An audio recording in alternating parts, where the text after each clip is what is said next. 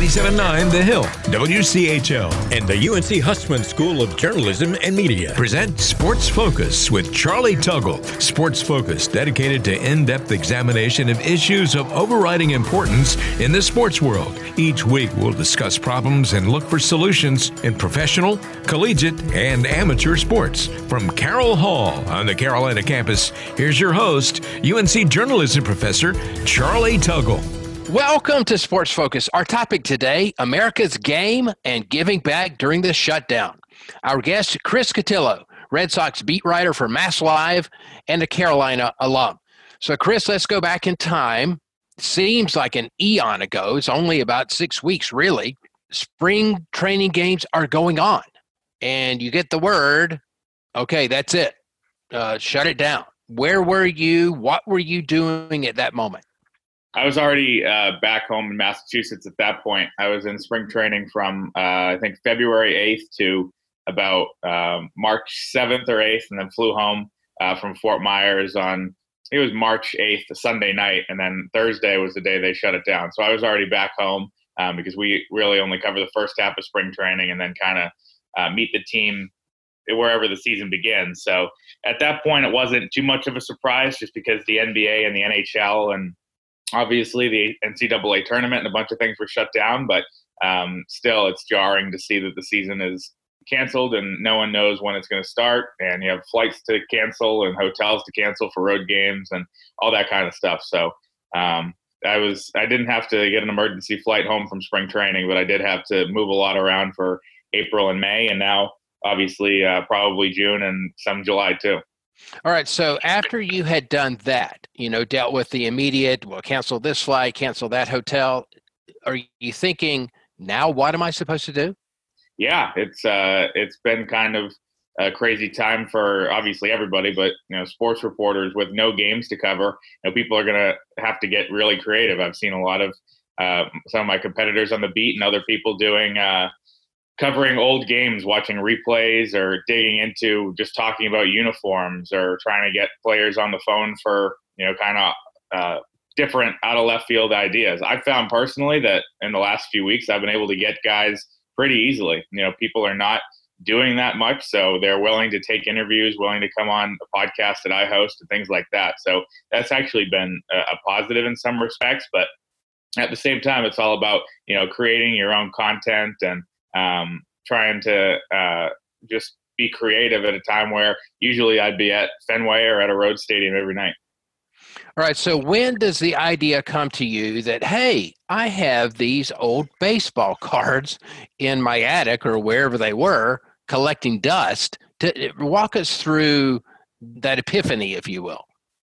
Yeah, I'm actually back at my parents' house. I have an apartment in Boston, but out here in Central Mass where I grew up. And on Easter Sunday, I guess at night, I was just kind of sitting in here and in my den/office area, and remembered that I had, binders of baseball cards and photos in the closet. Someone had challenged me at that point on Twitter to recreate a video I had of me pretending I was the Easter Bunny, that I was on the local news when I was like 2 or 3, and someone said they'd donate to a food bank if I recreated it at 24 years old. And I guess that I decided to do the baseball card thing, maybe subconsciously as a way of getting out of the Easter Bunny thing.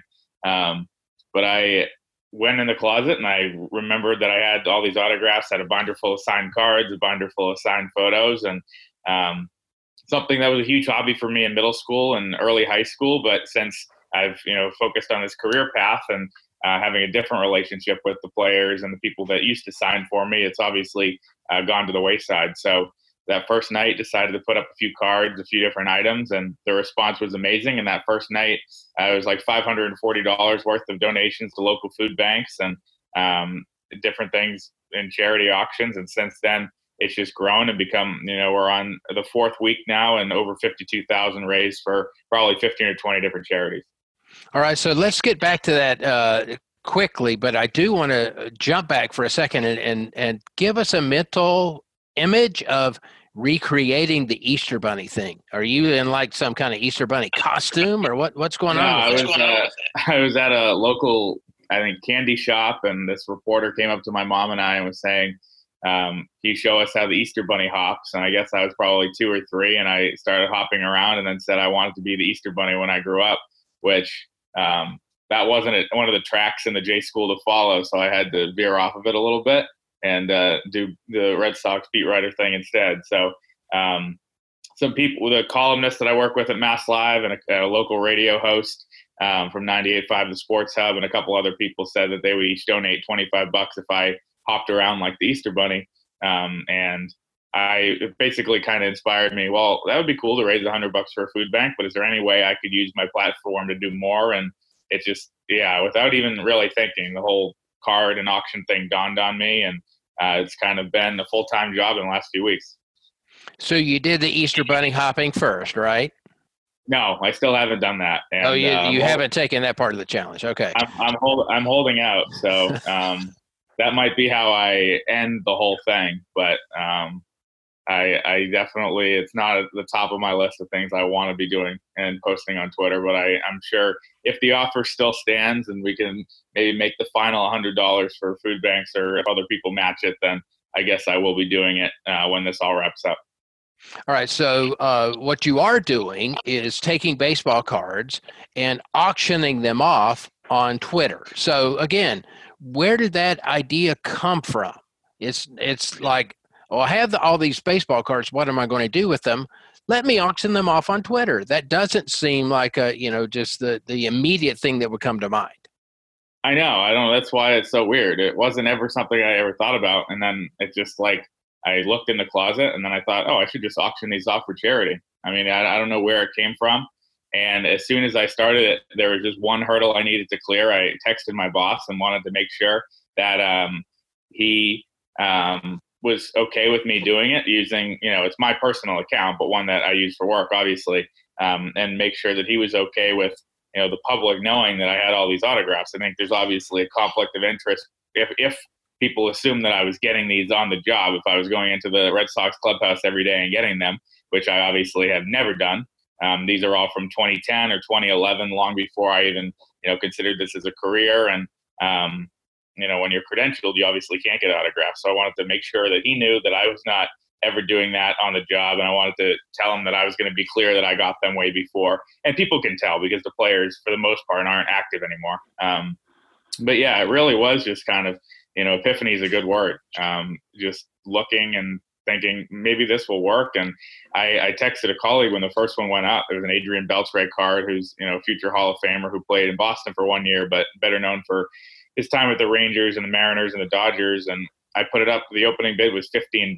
And for the first 45 minutes, nobody was bidding on it. And I texted my co-beat writer, Chris Smith, and I said, what if nobody responds to this? What if nobody wants to buy this? Then I look kind of dumb for doing this on Twitter and thinking it's going to work, and was starting to panic a little bit. And that card sold for $75, which I was very happy with. And, the highest one that night went to 160. And then at that point, it was when it kind of started turning the corner, and really important people started reaching out, looking to donate items. And it's kind of snowballed from there. Sports Focus. We'll be right back. You're listening to Sports Focus with Charlie Tuggle. And now back to the show. Welcome back to Sports Focus. We're talking with Red Sox beat writer Chris Cotillo about something related to sports, but not sports action. Basically auctioning off old baseball cards for charity on Twitter. So, Chris, I read about one story that a woman outbid a guy for a particular card and then decided, you know what, it would mean more to him, give it to him anyway. Tell it, how many stories have there been like that? There's been a lot. I mean, there have been a lot of times where, I've done, I think, 330 different auction items at this point, and had to process all of those and watch right down to the wire on Twitter to see who won. So it's kind of a long process. But when the people win, I shoot them a direct message, say, you won, here's the instructions. You have to donate to this charity, send me a screenshot, and then I'll go through the mailing process and put it in my extremely large mail pile. And this particular case, the winner who I believe was a young woman in Florida, decided, I think the guy that she beat was really kind of bummed out about losing in the last minute, because it's usually like these close at the top of an hour, and at 11:59:45 someone puts in the last bid and plans ahead to try to get it right on the button. And so a lot of times they're tough beats right at the end, especially for some people are only bidding on one item, one that they find really special to them, and some other people are kind of the super bidders that are in on a lot of stuff and kind of taking home 5 or 6 things a day, because I guess they have the means to do that, and they're super generous for charity. But in this particular case, the person that won said, I kind of saw how that guy reacted to losing, and I've won a few other items, and I don't think he has. So why don't you give it to him? And that would be, so that's kind of charity in its own way there. I've had other people win and say, let me stop you for just, what was his reaction? He was shocked and happy too. As a player, I think it was Jared Saltalamacchia, who was a former catcher for the Red Sox and won a World Series in 2013, and it was like his favorite player. His dog was named Salty after this player, and this is the one he really wanted. So he was thrilled about it. So that was really cool to me to see that happen behind the scenes, and just been shocked, I think, in this really tough time for a lot of people by how many cool gestures I've seen like that. And it's not just your collection now, it's grown to other people's collections. So how big has this gotten? Yeah, out of hand, I think is the best way to put it, in a great way. In the first 24 hours, Alex Cora, who is the former Red Sox manager, he's been kind of the subject of headlines in the last few months for cheating scandals in Houston and Boston, and was actually let go by the Red Sox and suspended for a year for his roles in those. But he's someone that I covered in 2018 and 2019 as the Red Sox manager, got to know really well. And he saw the auctions in the first night on Twitter and texted me and said, can I put something in it to sweeten the pot? And I said, yeah. I never would have envisioned that anybody would have donated anything.